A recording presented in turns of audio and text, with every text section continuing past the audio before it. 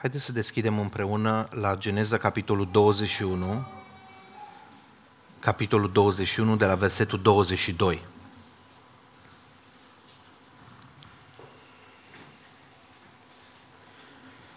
Geneza, capitolul 21, de la versetul 22. În vremea aceea, Abimelec, însoțit de Picol, căpetenia oștirii lui, a vorbit astfel lui Avram: Dumnezeu este cu tine în tot ce faci. Jură-mi acum aici, pe numele lui Dumnezeu, că nu mă vei înșela niciodată, nici pe mine, nici pe copiii mei, nici pe nepoții mei, și că vei avea față de mine și față de țara în care locuiești ca străin aceeași bunăvoință pe care o am eu față de tine. Avram a zis: jur. Dar Avram a băgat vină lui Abimelec pentru o fântână de apă pe care puseseră mâna cu Sila, robii lui Abimelec. Abimelec a răspuns: nu știu cine a făcut lucrul acesta, nici tu nu mi-ai dat de știre și nici eu nu aflu decât azi. Și Avram a luat oi și boi pe care i-a dat lui Abimelec și au făcut legământ amândoi. Avram a pus deoparte 7 mielușele din turmă. Și Abimelec a zis lui Avram: ce sunt aceste 7 mielușele pe care le-ai pus deoparte? El a răspuns: trebuie să primești din mâna mea aceste 7 mielușele pentru ca să-mi slujească de mărturie că am săpat fântâna aceasta.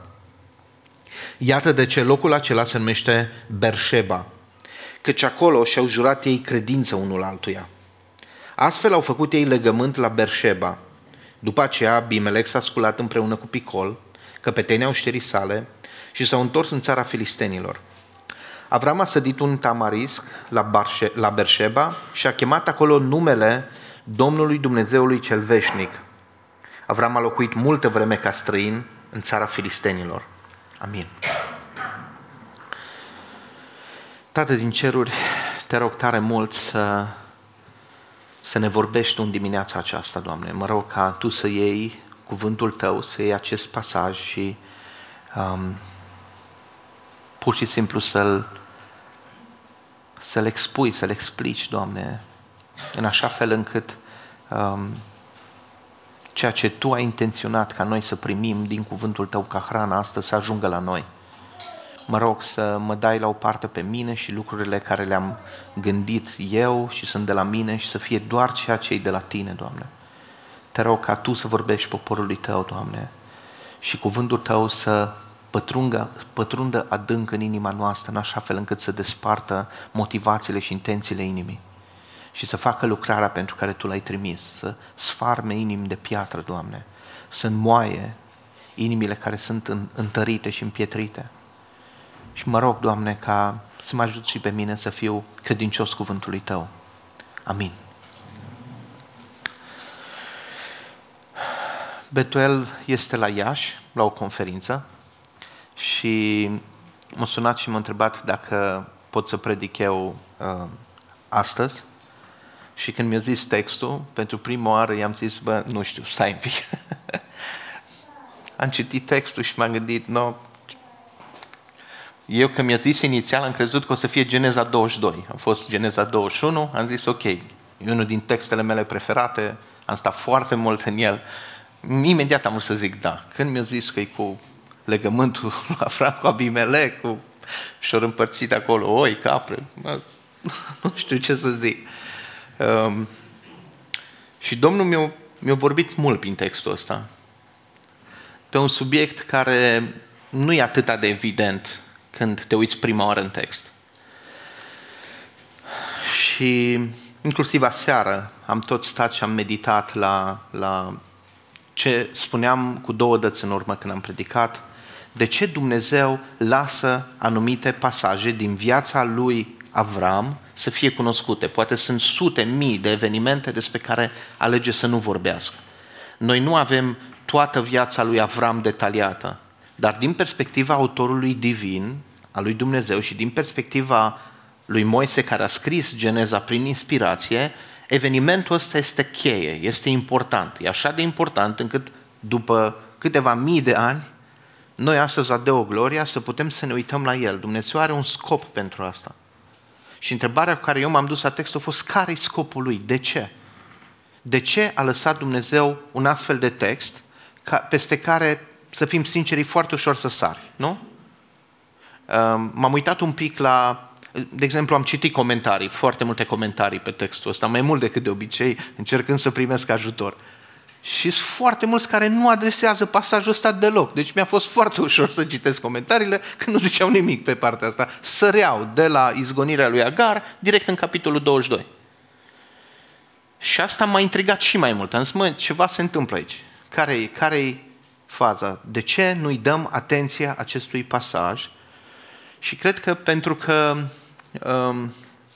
e mai mult de stors ca să iasă ceva. Titlul mesajului este: Dumnezeu este cu tine în tot ceea ce faci.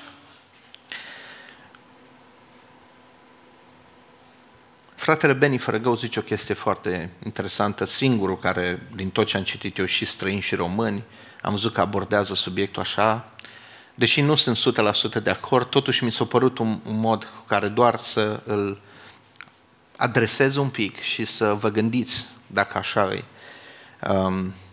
El zice că Abimelec vine cu niște așteptări la Avram. Și primul lucru care îl zice este: uite, Dumnezeu e cu tine în tot ceea ce faci. Jurăm pe numele lui Dumnezeu. Vreau să am și o parte de o relație cu Dumnezeu prin tine. Văd că Dumnezeu e cu tine, văd că e cu tine în tot ceea ce faci, o să vedem de ce lucrul ăsta. Și zice, vreau să știu mai multe despre Dumnezeu ăsta, vreau să fiu și eu aproape de tine măcar, dacă nu sunt eu direct în relația cu Dumnezeu, un fel de, dacă eu nu sunt copilul lui Dumnezeu, măcar nepotul lui să fiu, știi? Să fiu în relație cu tine și prin tine cu el. Și ceea ce face Avram este să nu vorbească despre Dumnezeu, ci despre fântâna lui, despre nevoile lui, și ratează o ocazie extraordinară. E trist să vezi că în pasajul ăsta Avram e interesat de lucrurile acestei lumi. Să ne uităm mai atent la el, dar personal felul în care, lupa prin care eu am văzut textul ăsta e diferită. Și o să ne uităm la 4 puncte, la faptul că Dumnezeu îi face un nume lui Avram în Canaan așa cum a promis. Și inclusiv venirea lui Abimelec e o certificare a acestui lucru. Al doilea este despre 2 versete foarte interesante. Zice Avram, îți jur, dacă ne zice, jurăm că nu mă vei mai minți, nu mă vei mai înșela. Și el zice, îți jur, dar i-a băgat de vină. Da? Îți jur, dar te mustru, în alte texte. Și să ne uităm la cum vine chestia asta. Îți jur că nu, dar te mustru. Imediat una după alta. Al treilea lucru la care ne vom uita este la găsirea unei soluții atunci când avem o problemă. Ne aducem aminte de cartea pe care am studiat-o împreună și de tabăra Împăciuitorul și vreau să reluăm pe scurt câteva din punctele respective care se găsesc în textul nostru. Și ultimul punct este despre cum Avram prinde rădăcini în Canaan și despre chemarea numelui lui Dumnezeu. Facem un pic de încadrare, ne aducem aminte ce am văzut până acum. Vedem cum Dumnezeu îl cheamă pe Avram, în capitolul 12 face un legământ cu el. Vedem mai multe evenimente din viața lui Avram până în punctul ăsta.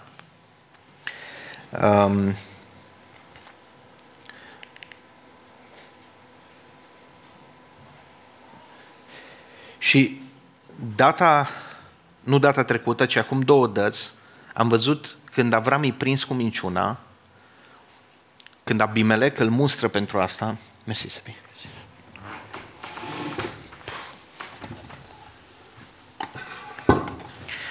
Cer scuze, am o problemă la genunchi de câteva zile și abia stau în picioare și mi-e mai ușor așa.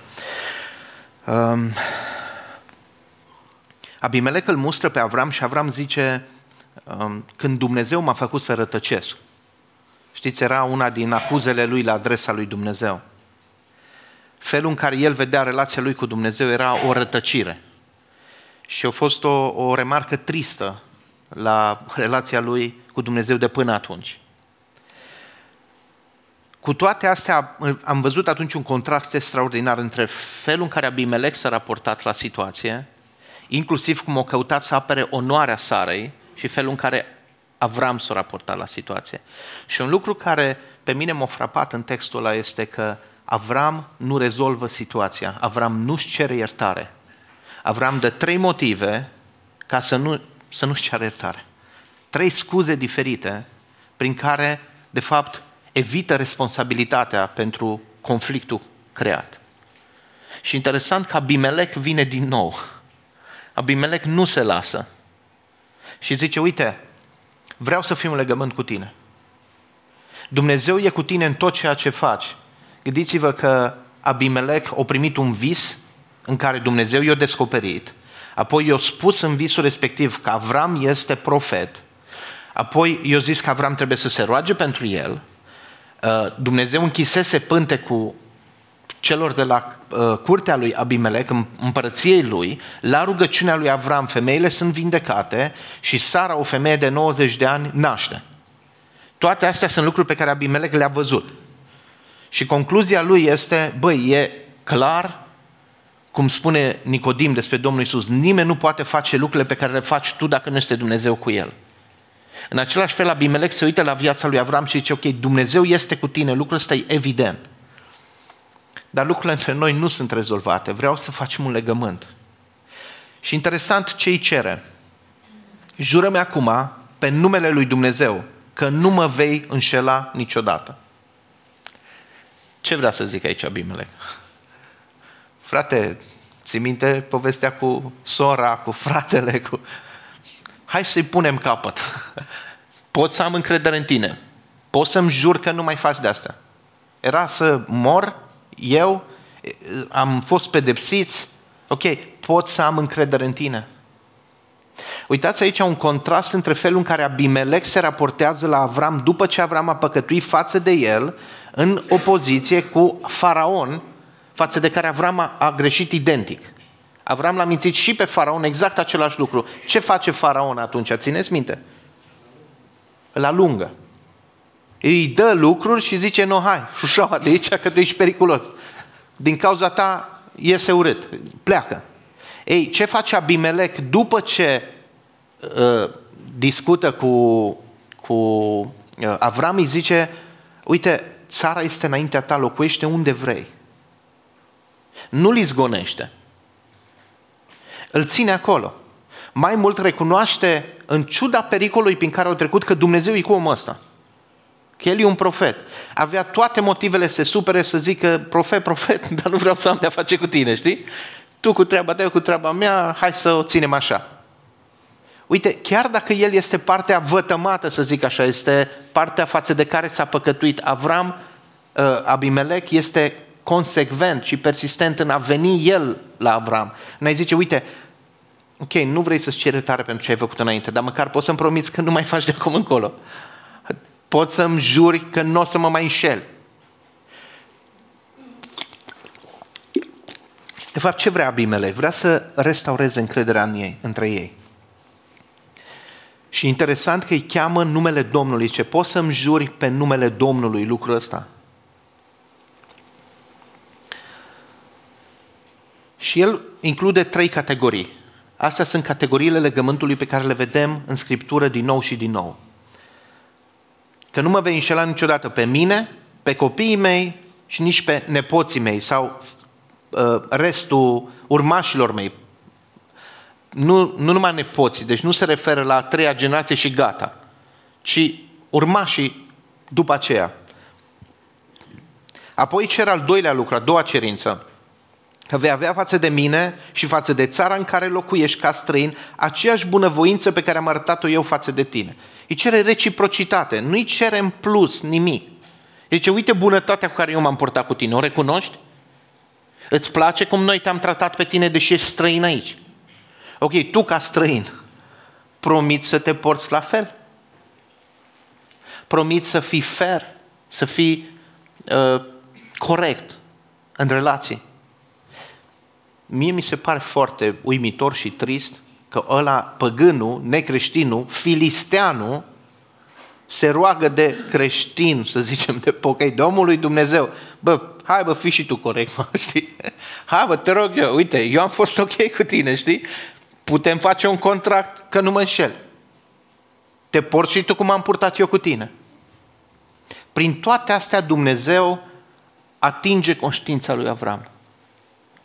Prin astea, dacă țineți minte, ne-am uitat de ce Dumnezeu permite astfel de lucruri, ca să scoată la iveală din inima lui Avram. Data trecută, când am vorbit de interacțiunea cu Abimelec, Dumnezeu a expus că el, de când a plecat din Ur, avea planul ăsta rău în inimă de a minți, de a o da pe Sara.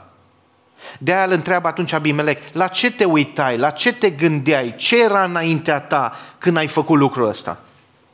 Și primul lucru am văzut, el judeca poporul, n-au nicio frică de Domnul, după aceea zice, de la început, apoi zice, tehnic vorbind, într-un fel e sora mea, doar că ne-am și căsătorit și, nu, o parte importantă am lăsat deoparte, dar tehnic vorbind nu chiar am mințit de tot, numai 90%.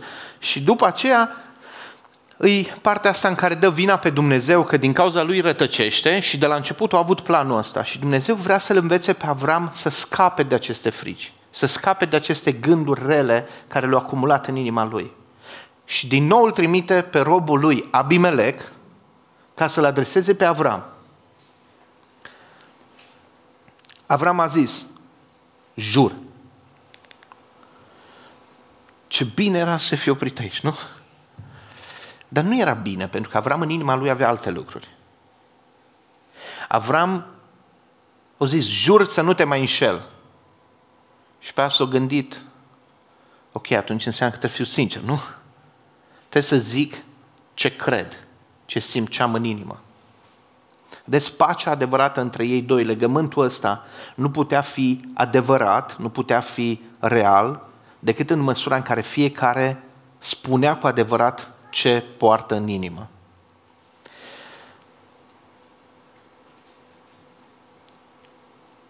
Îți jur, și exact următorul cuvânt este: dar Avram a băgat vină lui Abimelec.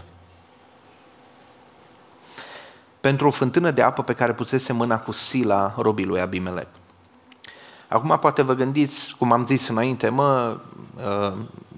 felul în care fratele Beni Fărăgău abordează textul ăsta, doar o chestie lumească. O fântână. Ce-i mare lucru? Să pai altă fântână.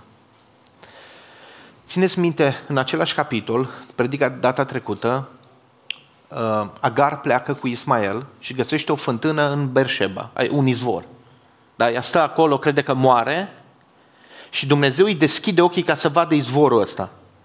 Și din momentul ăla se schimbă povestea și zice că ori scăpat, el s-a devenit vânător, i-a luat o soție, deci descoperirea izvorului a fost the game changer, schimbătorul de poveste, da? De ce? Ei era un deșertul Negev, un deșert foarte arid, fără apă, fără viață. Nu numai viața turmelor, a viața lor. Însă am văzut ieri niște documentare pe chestia asta, ziceau că beau cam 1 litru pe oră. Dacă nu, deci atât de mult transpiri, atât de cald, ai nevoie atât de mult de apă încât te dezhidratezi foarte repede. Agar nu exagera când a zis că nu, lasă-l aici să moară, nu vreau să-l văd. Nu, era o chestie de ore. Și interesant, Dumnezeu îi deschide ochii să vadă izvorul ăsta. A care ce-a făcut Avram? L-a lărgit, l-a săpat, a făcut o fântână și de acolo era o sursă de viață. În jurul acestor fântâni, până în punctul ăsta, Avram ce este? Un nomad care se plimbă dintr-un loc într-altul. Își lua cortul și azi era aici, mâine era acolo. Ei, fântâna nu o împachetezi și ți-o muți altundeva. O fântână te așeza acolo. Abimelec i-a zis: țara este înaintea ta, du-te, așează-te undeva. El s-a dus, s-a așezat aici și fântâna asta era o declarație a lui Avram: am de gând să mă așez în sfârșit. Am de gând să prind rădăcini. Am de gând să îmi creez aici o familie. Și unde era asta? În Canaan. Era chiar la marginea Canaanului. Țineți minte expresia, de la Dan până la Berșeba. Astea erau granițele. Deci el era la Berșeba. Avram a băgat de vină lui Abimelec pentru o fântână de apă pe care pusese mâna cu sila robii lui Abimelec. Ei ori lucrat, ori săpat-o și eu îl cred pe Abimelec, sunt unii care zic că Abimelec aici el se prefăcea și că Avram îi zice: bine, eu nu te înșel pe tine, dar tu m-ai înșelat pe mine. Uite, robii tăi mi-au luat cu japca, cu sila fântâna asta. Și Abimelec zice: eu n-am știut. Eu cred că slujitorii lui au acționat fără mandat judecătoresc, da? Deci nu i-a trimis Abimelec, ci pur și simplu erau geloși, considerau că ăsta e pământul nostru, a venit străinul ăsta, aveam și noi un izvor și acum el l-a făcut într-o fântână și gata, e a lui. Și cum am zis, era o sursă de viață, era o chestie, gândiți-vă în Scriptură câte lucruri se întâmplă în jurul unei fântâni, câte discuții, câte conflicte. Țineți minte unde o întâlnește Moise pe Sefora? Tot la o fântână, tot pe un scandal, tot pe apă. Pentru cultura lor, fântâna nu era un lucru, nu aveau multe fântâni în primul rând și nu era un lucru așa la îndemâna oricui. Fântâna respectivă există și astăzi. Sunt faine făcute documentare să vedeți cum e construită și cât de adâncă e și se poate vizita. Este un sit arheologic acolo de 3900 de ani. Bun, nu intru în asta. Abimelec a răspuns: nu știu cine a făcut lucrul acesta, nici tu nu mi-ai dat de știre, nici eu nu am aflat decât astăzi. Ce avea de fapt în inima Avram față de Abimelec? O plângere. Pace, frate, pace, Domnul să te binecuvinteze, ce mă bucur să te văd. Și în inima ta? Mi-ai făcut-o. Lasă că știu eu. Dar și eu am greșit față de tine. Dar nici tu nu ești mai bun. Cum să existe pace între noi? Cum să existe relații autentice? Când fiecare, cum zice Scriptura, vorbesc de pace, dar în inimă poartă războiul. Și vedeți, o chestie foarte interesantă e că conflictele care nu sunt adresate clocotesc pe interior. I-a greșit ceva Abimelec în momentul ăsta? Abimelec a venit în mod ireproșabil. N-a trimis un sol să-i zică: bă, ia vină tu la curtea mea, mă. Stai înaintea mea și fii atent aici, am făcut deja contractul, semnează, vrei să stai la mine în țară? Păi eu pun, regulile aici. Deci tu ești un străin, ai înțeles, da? Care e relația? Nu, el iese cu comandantul lui, el regele, iese la un străin și în felul ăsta Dumnezeu ne arată că începe să împlinească promisiunea lui de a-i da un nume, de a-l face pe Avram o binecuvântare pentru alte națiuni. Oamenii recunosc, Dumnezeu e cu el și dacă eu sunt într-o relație bună cu el, cel care îl binecuvintează pe el vor fi binecuvântați, iar cei care îl blesteamă pe el vor fi blestemați. Și Abimelec înțelege chestia asta. Abimelec iese el la Avram, el se smerește și îi cere un legământ, dar nu îi impune termenii legământului. Îi cere două lucruri: nu mă vrăji, nu mă păcăli, nu-mi dați apă și fii și tu fair play, cum am fost eu cu tine, fii și tu cu mine. Atât. Hai să fim în pace. Și cu toate astea, Avram imediat atacă înapoi. El avea conflictul ăsta în inimă. Abimelec nu i-a greșit în momentul ăla cu nimic, dar pur și simplu pentru că a adresat subiectul păcii, a ieșit războiul. Și dacă nu adresezi, dacă nu rezolvi lucrurile din inima ta, ele clocotesc acolo, ele cresc. Și chiar și când celălalt vine cu o intenție bună, pentru că în inima ta lucrurile nu sunt rezolvate, va ieși venin, vor ieși săgeți, vor ieși înțepături din alea subtile. Vei cânta dacă aș fi arici, da? Aș înțepa pe toți. Deci în inima ta, dacă lucrurile alea nu sunt aduse înaintea Domnului, nu le pui pe masă, nu le rezolvi, nu le adresezi, timpul nu rezolvă lucruri. Nu, noi zicem, lasă că uităm. Uiți? Ai uitat vreodată? Cu prima ocazie, primul conflict, se învie tot. Și parcă devine în culori mai închise. Știi? Eu am toate astea și tu nici nu știi. Uitați-vă diferența între ce gândea Avram și ce era real. Ce gândea Avram? Tu ai trimis slujitorii ăștia să-mi ia fântâna. Ce vrei să zici prin asta? Mă las să trăiesc pe aici, dar nu cumva să cred eu că nu știu cine. Da? E clară o relație de suveran vasal. Eu sunt aici vizitator, turist.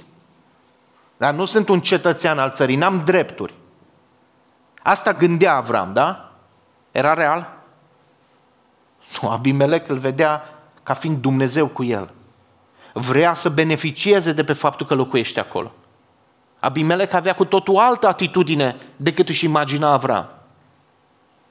Vedeți ce discrepanță este între ce gândim noi și în conflicte cum punem în cârca celuilalt tot felul de motivații, tot felul de intenții. Și Abimelec zice, uite, știi, eu n-am știut. 2, cine trebuia să-mi zică? Tu, nu, uite, tocmai mi-ai zis. De ce nu mi-ai zis nimic până acum, Abimelec? Avram, și-o rezolvam. De ce n-ai spus?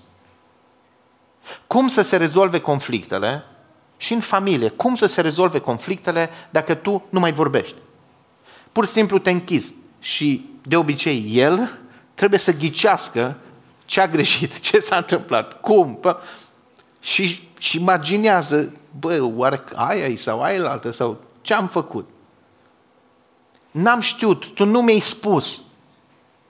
Abimelec îl mustră din nou pe Avram. Avram se vedea în poziția de om, cum să zic eu, neîndreptățit. Mi-ai furat fântâna. Și Abimelec zice, nu, eu nu ți-am furat. Și ea de-o furat-o, îi rezolv, să o dau înapoi. Dar tu de ce nu mi-ai zis? Tu de ce nu comunici clar? Tu de ce nu spui ce porți în inimă? Dacă eu nu veneam să fac legământul ăsta, aflam vreodată. Tu rămâneai și fără fântână, mă urai și pe mine tot timpul și vedeți cum Dumnezeu îi pune în inimă la Abimelec un gând care era exact ce urma probabil să se întâmple. Avram, lăsând conflictul ăsta să crească, gândea gânduri de răzbunare, pentru că i s-a făcut o nedreptate, i s-a luat fântână. Probabil avea de gând să înșele cumva. Probabil se gândea, stai un pic, n-am învins eu 5 regi? Nu m-am dus eu după Chedor la Omer și n-am făcut, stai un pic. Păi dacă mai vine ea să-mi ia fântâna, cine știe ce facem? Și uite, Dumnezeu îl trimite pe Abimelec zicându-i, vreau să avem o relație de pace, eu m-am purtat cu bunătate cu tine. Și Avram zice, mi-ai luat fântâna. Și eu zice, nu ți-am luat fântâna, nu știu cum s-a întâmplat chestia asta, nu mi-ai spus, eu abia azi am aflat. În conflicte, exprimi tu clar care-i suferința ta, care-i durerea ta. Vedeți? De ce nu facem asta? Din mândrie. Simplu. Dar nu e o chestie mare, scofală. Nu, suntem mândri. Vrem ca celălalt să se prindă. Vrem ca ne teamă de cum o să răspundă, de tot felul de frici de oameni. Și e o schimbare foarte interesantă la Avram aici. Avram care zice, mă temeam că nu există frică de Domnul în capitolul 20 și din cauza asta am încercat să evit un conflict, creând unul mai mare și punând în pericol o împărăție întreagă. Acum învață să adreseze. Și nu mai este condus de frică de oameni și zice, uite, eu am o problemă cu tine. Tu vrei să trăim în pace, vrei să avem un legământ, dar uite, în inima mea sunt gândurile astea. Și prin faptul că au pus pe masă problema asta, ce s-a întâmplat? Care a fost efectul? Împăcare. A început procesul de rezolvare. Dar vedeți, Abimelec ce nu a făcut?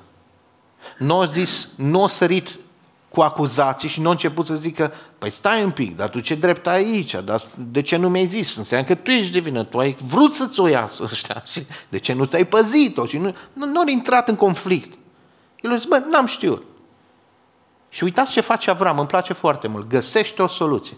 Incredibil. Găsește o soluție. Noi în conflicte de multe ori nu căutăm soluții. Noi căutăm victorii. Noi nu vrem să fim noi doi versus problema. Hai să rezolvăm problema. Care era problema? Era Abimelec problema? Era Avram problema? Nu. Era fântâna cu ei, proprietatea, da? Aveau un proces de succesiune pe fântână. Era clar, acolo trebuiau să se concentreze împreună găsind soluții. Și Avram vine cu o soluție. Zice, uite, am aceste 7 mielușele, sunt oameni ăștia martori aici, tu trebuie să le primești din mâna mea și prin asta certificăm că fântâna asta mi-aparține mie. Și îi punem un nume care să arate chestia asta.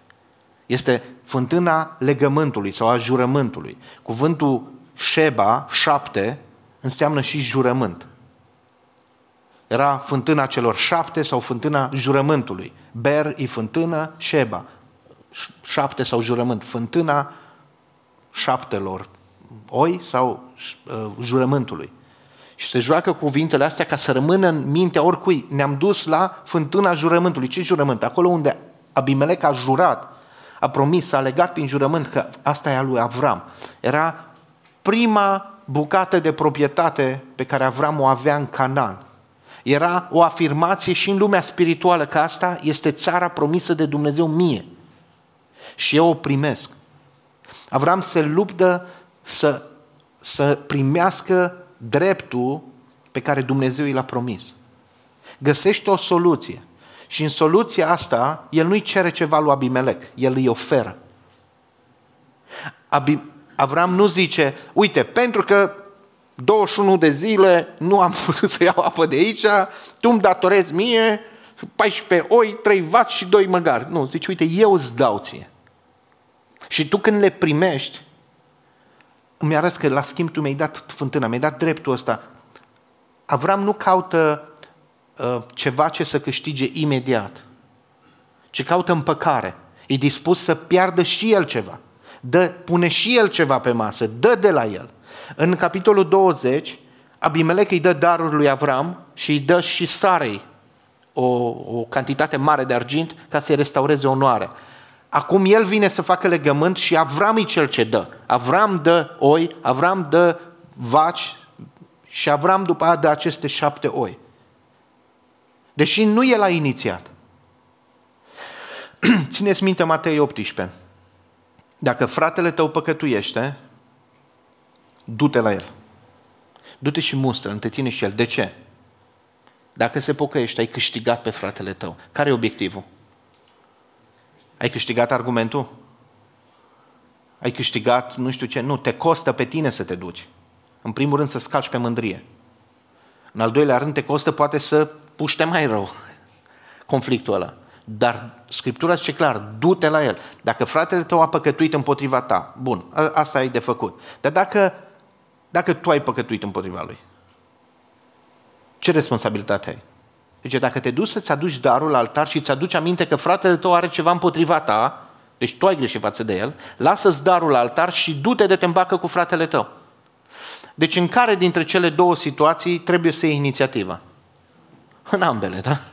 Deci Dumnezeu zice, nu contează că tu ai greșit față de celălalt sau celălalt a greșit față de tine, pentru că de obicei sunt ambele adevărate, nu-i numai unul greșit, celălalt perfect corect, da? Ne aflăm deodată și noi și celălalt în ambele poziții. Am și greșit și s-o și greșit față de noi. Suntem doi păcătoși la un loc care păcătuiesc unul față de altul și se rănesc reciproc. Și inițiativa trebuie să fie tot timpul la tine. Și ce zicem noi de obicei? Celălalt să vină la mine. Și exact invers de instinctul nostru, Dumnezeu zice, nu, tu ia inițiativa, tu du-te. Abimelec a greșit să el? Era el, cum să zic eu, cu conștiința încărcată? Nu. Și totuși el se duce la Avram. El îl adresează.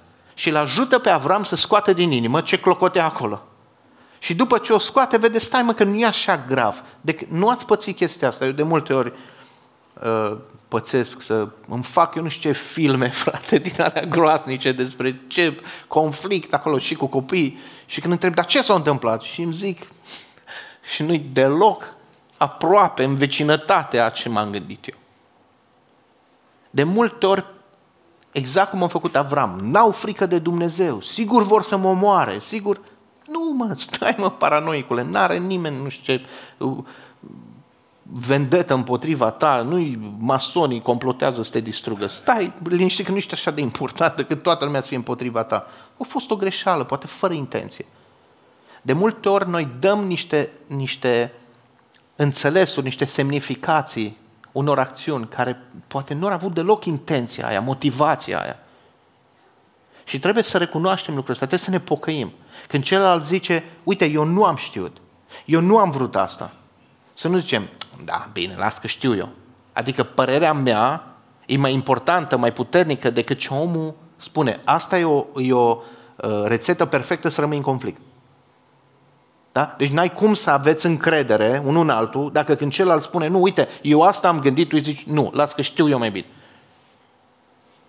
Trebuie să-l crezi pe celălalt dacă vrei să te împaci cu el, dacă vrei să fii într-un legământ.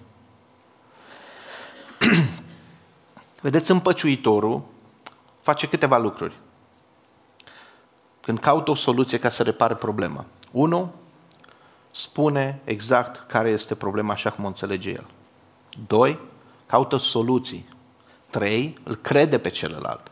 Și 4. Chiar dacă soluția nu e propusă de el, o acceptă. Intră înăuntru, sacrifică ceva. Pentru el e mai importantă unitatea păcii, legătura, oamenii, relațiile, decât lucrurile. Noi de foarte multe ori trebuie să alegem între lucruri, posesiuni, de multe ori ego și relație. Și Abimelec se smerește aici. Abimelec, regele, care era lângă cu comandantul armatei. Oare la ce căuta acolo? Doar așa, pentru, intimidarea adversarului sau... Omul respectiv nu zice nimic în tot procesul ăsta. Încă un punct mai am. Avram prinde rădăcini. Deci fântâna ne arată că el începe să se identifice cu Cananul. Că felul în care vorbea înainte cu Dumnezeu m-a făcut să rătăcesc, e de domeniul trecutului. Dar Avram mai face ceva, un lucru care niciunde altundeva nu ni se mai zice până acum și nici după, de către el sau de către alții, așa specific. E un lucru peste care un detaliu peste care sărim. Versetul 33. Avram a sădit un tamarisc la Barșeba și a chemat acolo numele Domnului Dumnezeului Celui Veșnic.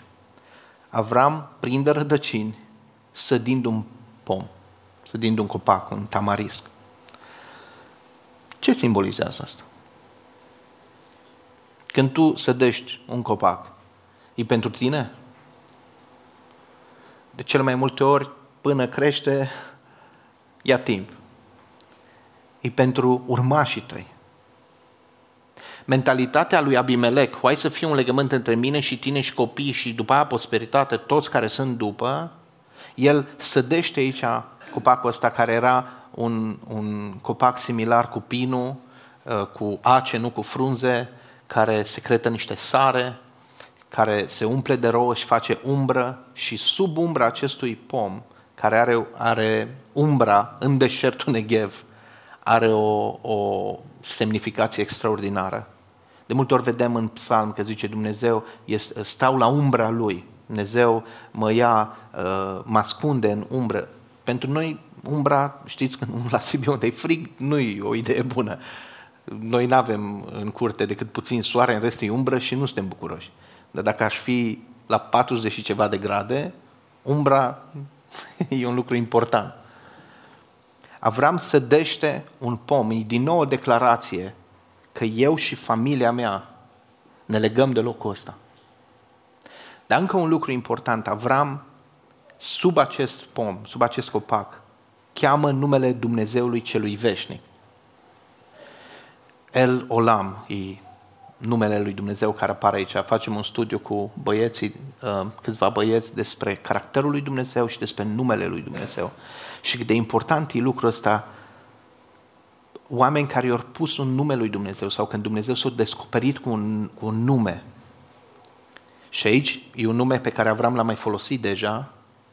Și oare ce vrea să simbolizeze? Care e legătura între fântână, pomul ăsta, numele lui Dumnezeu și ultimul verset, Avram a locuit multă vreme ca străin în țara filistenilor.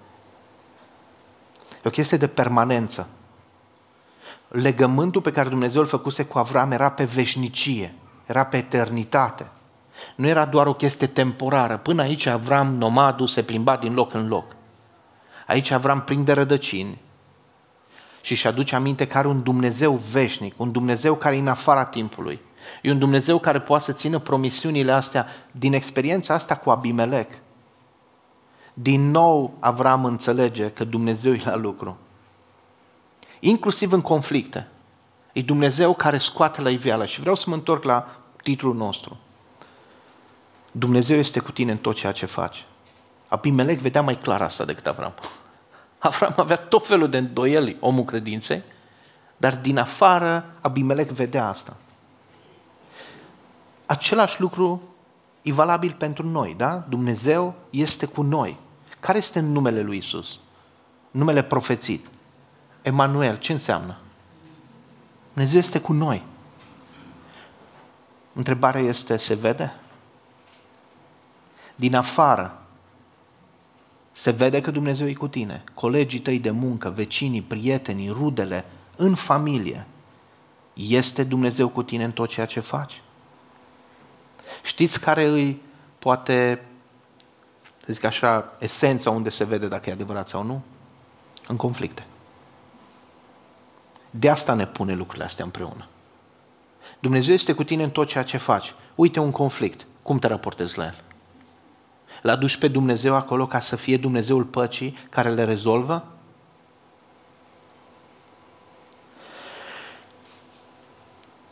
Dragilor, am cântat în cântările noastre despre chestia asta de relații. Și eu cred că dacă vă uitați, mai ales cei care avem mai multă experiență în viața de credință, adică avem mai mulți ani de creștinism, am văzut de-a lungul timpului biserici care s-au rupt. Biserici care au fost frământate. Cum? De obicei? Prin conflicte. Prin luptă de putere, prin ego-uri mari, prin dorință de afirmare. Și aici avem un exemplu între doi oameni mari. Abimelec era regele de drept acolo. Avram era cel căruia Dumnezeu îi promisese toată zona aia, nu doar bucățica unde erau filistenii. Și vedem cum fiecare lasă deoparte mândria și caută soluții și fac un legământ să nu se mai înșele unul pe altul, să nu mai vorbească ceva, să zic cum zicea Spurgeon, cu oameni cu limba despărțită, da, care spun și adevărul și minciuna, care au două fețe și niciuna reală. Renunță la lucrul ăsta. Dumnezeu, ca să poată să binecuvinteze biserica noastră și să avem relații care îl onorează pe El, trebuie în primul rând să căutăm pacea și să scoatem din inimă lucrurile astea și să le aducem, să le rezolvăm, să le adresăm. Nu ajută cu nimic să trăiești în minciună, în falsitate. Mă rog ca Dumnezeu să adreseze conștiințele noastre. Și dacă sunteți în conflicte nerezolvate, dacă păstrați în inimă astfel de lucruri, să-L auziți pe Dumnezeu cum vă cheamă, cum îți zice, ok, hai, fă pași în direcția asta, fă un legământ al păcii. Dumnezeu care te cheamă să juri că nu vei mai trăi în falsitate, că nu vei mai minți, că nu vei mai spune jumătăți de adevăr, ci că vei spune adevărul, tot adevărul și numai adevărul cu scopul de a câștiga pe fratele tău. Nu cu scopul de a câștiga împotriva fratelui tău. E o mare diferență între a câștiga argumentul și a câștiga omul. Tu poți să câștigi umilindu-l, poți să câștigi arătându-i cât de mult o greșit. Relația va avea în continuare de suferit.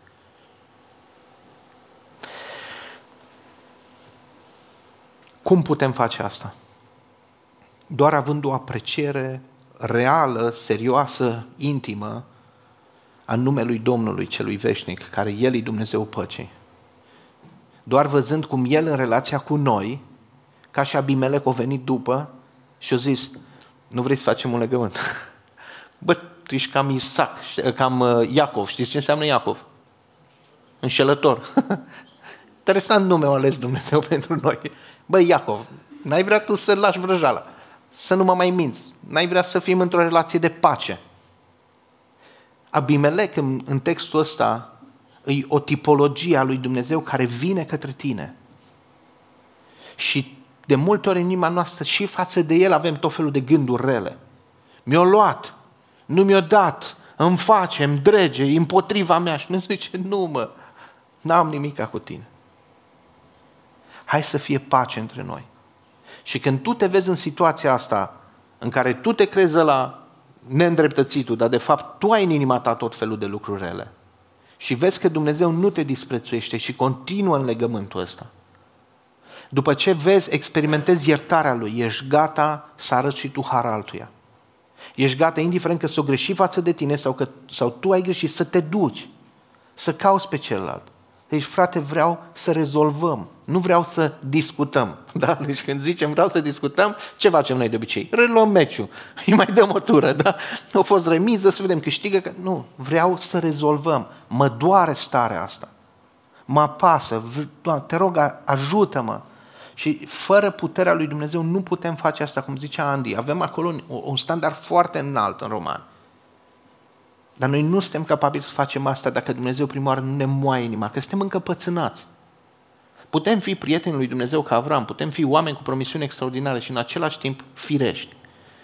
Și avem nevoie ca Dumnezeu să ne moaie inima, să putem să mergem la El cu atitudine corectă, căutând restaurare, împăcare. Mai mult, căutând părtășie, frăție, să fim legați cu lanțuri ce nu pot fi rupte. Să fiu sigur că Abimelec îmi ține spatele, că dacă am probleme, eu strig la Abimelec și ăsta vine în ajutorul meu. Să fie între soț și soție acolo unde sunt conflicte, să se schimbe în așa măsură, nu încât să fie ca la ruși cu ucrainieni. Ce încearcă ei să obțină acum? Oprirea focului, ceasefire, da? Ăla nu-i pace. Nu, să fie și între soț și soție, ok, celălalt intervine pentru mine, mă ajută, sare în apărarea mea. Mă iubește, știu că nu mai am în minte că n-are frică de Domnul, că vrea să mă moare, că nu. Ăsta este soțul meu, soția mea, fratele meu, sora mea, prietenul meu, care îmi vrea binele, cu care sunt într-un legământ. Și, dragilor, noi ne-am obișnuit să nu fim în legământ. Ne-am obișnuit să fim indivizi independenți, singuri. Și să avem mai multe relații din astea pe beneficii. Suntem mulți în familie, sunt mai mulți colegi de cameră, cohabitează în același loc, decât într-un legământ. Țineți minte ce însemna legământul când Dumnezeu a făcut cu Avram, a despicat animalele alea, a trecut prin mijlocul lor și a zis, Dumnezeu să mă tai pe mine în bucăți, așa să pățesc eu. A zis Dumnezeu, dacă nu-mi țin promisiunea față de tine. Și întrebam atunci, cum ar fi dacă noi în căsnicie am zice așa? Zice, Doamne, să te porți cu mine cu toată asprimea, să mă tai în două. Dacă nu o să iubesc pe femeia sau pe bărbatul ăsta cu care sunt căsătorit, cum tu meriți să fii iubit. Să o iubesc cu iubirea ta. Și vă aduc aminte că și ca și biserică avem un legământ, și în grupurile mici avem un legământ. Noi ne-am legat înaintea lui Dumnezeu să trăim într-un anumit fel, lipsit de înșelătorie. Să ne purtăm cu bunătate unii față de alții. Și cu oameni egoiști ca mine și ca voi, e greu. Și trebuie ca Dumnezeu să ne schimbe. Și chemarea mea acum e să ne rugăm ca să experimentăm mai mult din dulceața asta a împăcării cu El, în așa fel încât să avem rezervoarele pline și să dăm în mod natural altora, să curgă izvoare de apă vie din fântâna asta lui Avram din inima ta, să fie o sursă a vieții pentru ceilalți din jur. Doamne, îți mulțumim pentru textul ăsta, Doamne. Îți mulțumim pentru toate lecțiile, toată învățătura, toate exemplele. Dar, Doamne, noi nu suntem doar ignoranți. Noi nu avem nevoie doar de învățături și exemple. Noi nu avem putere, Doamne.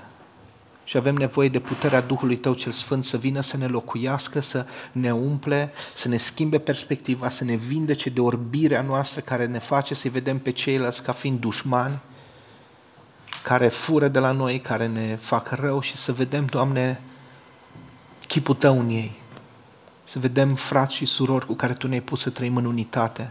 Doamne, vrem să ne iubim unii pe alții. Și doar dacă Tu torni dragostea Ta prin Duhul Sfânt în noi și ne constrângi, ne strângi la oaltă, putem să ne iubim. Doamne, ne recunoaștem incapacitatea, dar în același timp tânjim și Te rugăm, ajută-ne să ne iubim unii pe alții. Ajută-ne să se vadă că Tu locuiești în mijlocul poporului Tău, că Tu ești cu noi în tot ceea ce facem, chiar și în conflictele noastre, ne ajută să le rezolvăm, Doamne, nu să le îngropăm, nu să le negăm, nu să le ținem în inimă ca să clocotească, ci să le adresăm într-un mod care Te onorează pe Tine, Doamne. Te rog tare mult ca despre creștinii din această biserică și din bisericile din Sibiu și din țara noastră, Doamne, și din restul lumii, mă rog să se poată spune despre noi că Dumnezeu este cu noi în tot ceea ce facem. Amin.